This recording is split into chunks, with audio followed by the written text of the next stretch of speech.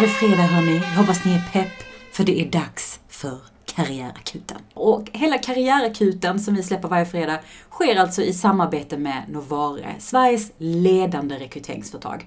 Och Novare-gruppen består liksom av flertalet olika bolag inom Human Capital som är deras grej, med liksom enskilt bolag som är specialister på sitt område.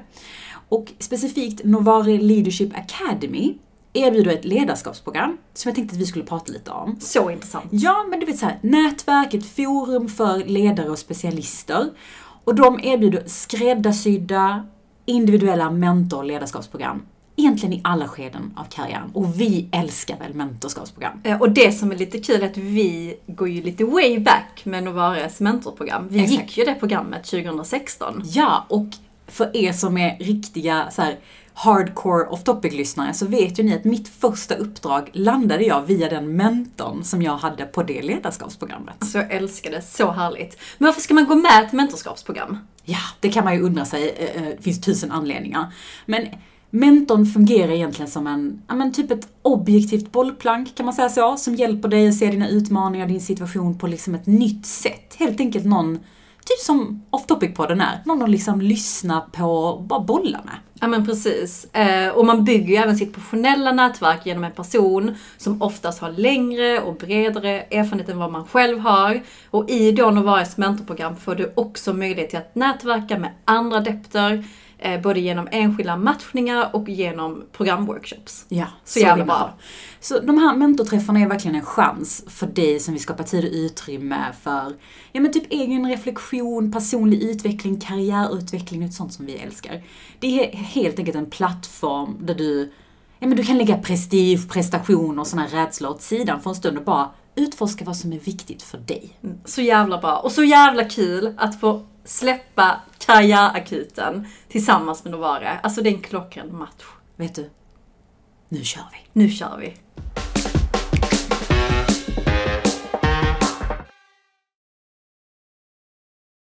Vi har ett dilemma. Och det är inte vilket dilemma som helst, utan det är ett dilemma som jag kan sätta min högra hand på. Vi alla varit med om. Oj, så spetsa öronen. Säger man spetsa? Ja, det tror jag. Vässa. Vässa öronen. Men okej, bring it on. Yes. Hej, jag har precis bytt jobb till ett spännande bolag och en roll som känns klockren för mig. Mitt enda problem är att jag hatar att vara ny på jobbet. Okay. Relate, gumman, relate. Jag tycker det finns så mycket regler i att man ska antingen köra på eller att man ska lyssna in innan man gör något som ny. Och i allt detta så tycker jag att det är sjukt frustrerande att känna sig så dålig som jag gör nu när jag är ny på jobbet. Kan ni ge tips på hur man klarar av den här perioden när man är helt ny på jobbet och känner dessa känslor? Känner du igen det, gumman? Alltså både ja och nej, så det kanske kostar din hand, gumman. Oj, wow. Jag känner igen mig. Jag förstår känslan i liksom det här med att vara ny, obekväm, vad gäller här. Du vet, för att man kommer oftast från, när man har bytt jobb så kommer man oftast från ett jobb kanske där man är så här: I got this. Du vet, man är kollpläget. Ja, men du vet, man vet vem man ska gå till när man har vissa problem. Man vet liksom vem som är stakeholder, vem som inte är det. Man är ju trygg när man lämnar ett bolag bakom sig. 100%. Och den tryggheten ger man ju upp, så jag fattar det. Men jag tillhör ju den här konstiga lilla skaran som kan kittlas lite av att vara ny. Jag gillar ju det här med att man är lite så här, vad ska man säga? Att man inte kan, att man inte vet att det är nytt. Liksom, att det finns massa nytt att lära. Ja, precis. Och det är liksom det första tipset jag tänkte på, att faktiskt njuta av att vara ny. Ja. För det är inte så länge man kan dra jag är ny på jobbet-kortet. Men eller hur? Alltså det kanske det låter så jävla tråkigt. Men det kanske här är en klassisk grej som handlar om inställning. Alltså liksom hur du väljer att se på att vara ny. Precis. Jobba med den. Ja. För hur tänker du? För du tycker det är jobbigt att vara ny. Det har du sagt flera gånger. Ja, men jag tycker det är jobbigt att vara ny. Och jag kan känna igen mig i detta att jag vill snabbt köra på. Ja. Och visa vad jag går för. Och oftast har jag mycket energi och idéer som jag helst vill liksom gå på action med. Och nu måste du take it slow. Liksom. Ja, precis. Och jag kan tycka att det är smart, för jag fick det tipset när jag var ny på ett tidigare jobb att jag skulle lyssna in Och jag tog liksom det dödsallvarligt att jag lyssnar in på allt. Sen fick jag faktiskt jättebra feedback från många som bara, wow, att du inte tar dig tid att ställa dessa frågor till mig, det har ingen gjort. Ja. Jag såg folk liksom. Så det är ett tips att man blir den som ser folk och att känna sig sedd. Det är ganska fint att ge det till någon. Så någonstans så finns det en charm i att lyssna in, men någonstans så ska du också börja exekvera. Så jag tror någonstans att man ska inte vara ny, men man ska också passa på att ställa alla dessa frågor. Och lyssna på svaren. Ja. Och genuint, det är ju så bra för att desto fler frågor du ställer, desto mer liksom utomstående frågor du ställer, för du kanske inte har varit i bolaget innan eller branschen eller vad det nu än är. Desto bättre. Se det här som ett tillfälle, för du kan inte ställa de frågorna ett halvår, 8 månader, ett år in. Nej, det kan man inte. Det blir lite så här, då måste du googla, gumman. Förstår du vad jag menar? Så att liksom passa på. Jag kan ju faktiskt berätta, jag är lite i en liknande situation just nu, för att den här veckan har jag ju startat en ny kund. Vilket innebär lite att börja på ett nytt jobb. Ja. För, alltså, i liksom en konsultvärld. För det är ju nytt folk och liksom komma in och sådär.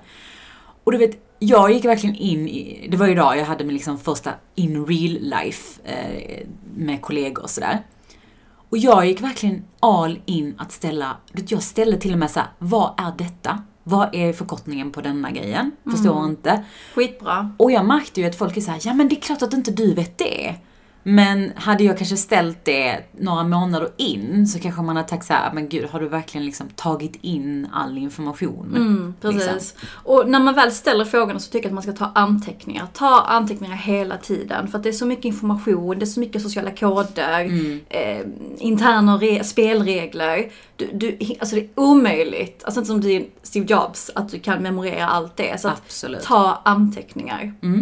Och passa också på, för att oftast när man är ny på ett jobb så har man mycket möten, liksom så här avstämningsmöten. Men du har ju inte kommit till den punkten där du börjat, som vi var inne på, exekvera. Du har ju inte börjat, din mailkorg har inte börjat fyllas. Du har liksom inte börjat, folk har inte börjat dra i dig. Det beror på vilket jobb det är, men ja. Men använd den tiden till att läsa in på dokument. För att ofta så tänker man så här, ja men man tar det lugnt i början, man går på lite möten och så. Men det är nu du har lite mer tid att faktiskt typ så här, läsa alla rapporter, gå igenom olika data som finns. Kanske någon, jag vet inte, någon undersökning som kan hjälpa dig i ditt jobb. Du kommer inte ha den tiden sen. Så passa på att liksom se det här som en utbildningstid. Precis. Sen tror jag också, för att dämpa den här att man känner sig dålig känslan, det är att ha tajta avstämningar med chefen. Jag kan tänka mig att ni pratar om det under intervjuprocessen, vad är mitt uppdrag, vad ska jag leverera på? Men det tål att påminnas att ha liksom dessa check-ins, one-to-ones och prata om de förväntningarna och hålla sig lite till dem. Oftast när man är ny på jobbet så kommer man med andra ögon, man ser dessa förbättringsmöjligheter, så här, de roliga grejerna enligt dig. Ja. Och den tiden kommer, men när du är ny på jobbet, då ska du bygga förtroende. Då ska du faktiskt göra det som är viktigast på agendan. Och det du tycker är kul, du får lägga liksom egot åt sidan. Så att fokus är på rätt grejer. Men då måste man checka in med sin chef så att man förstår liksom vad är förväntningarna. Jag tror att det dämpar lite, för då får du guidelines, tydlighet, och så känner du in det. Ja, och det tycker jag också hör ihop lite med ett tips som jag har i att ta kontroll lite över din egen onboarding. För att väldigt ofta så, jag kan säga så att jag har nog aldrig varit på något bolag där man har haft en så här skitbra onboarding. Alltså just att få in folk i arbete, det är typ den tuffaste uppgiften som finns. Ja, alltså nej, det har inte jag heller. Jag har varit på ett bolag och då var jag marketingassistent och pluggade. Så att det gälls inte för ett heltidsjobb med IBM. Det är också ett jättebolag med 400 000 anställda, men då hade de liksom ett digitalt program. De hade koll på läget och gjort det 1000 gånger. Ja, den typ av bolag har ju det, men ofta, alltså hur många bolag har 400 000 anställda? Inte ofta. Nej. Alltså, det är väldigt sällan i alla fall jag har stött på bolag som har, alltså en okej, det jag känner, det var fan bra onboarding. Nej, det är inte många. Och det handlar inte om att folk inte bryr sig eller att folk inte vill. Man har inte tid, det är svårt, alltså det är verkligen en tuff grej. Så därför tycker jag ett tips är att ta kontroll över din egna onboarding. Att inte sitta och vänta lite på att någon ska boka upp möten med dig eller sitta och vänta på att någon ska säga till dig vad du ska göra. Utan om du vill imponera, vilket man oftast vill i början, se till att vara så här, vad kan jag göra? Precis som du är inne på, vad är viktigast med chefen? Men också så här, ta möten med folk och stakeholders som du ser. Även om du träffar vid kaffeautomaten kan ge dig bra input. Och fråga så här, vad tycker du? om den här rollen? Vad ser du behovet? Alltså bara så här, se det som att du själv tar kontroll över din egna learning. Och den inställningen att ställa frågan så här, vad kan jag göra? Hur kan jag hjälpa till? Jag tycker att man ska ha den under hela sitt yrkesliv. Att vara den personen som rycker in och hjälper till. Det är ganska fint. Jag tror att vi någonstans glömmer bort det när man är nästan lite senior och lite så busy. Nej, alltså var den som säger, står det en massa kartonger, jag hjälper till.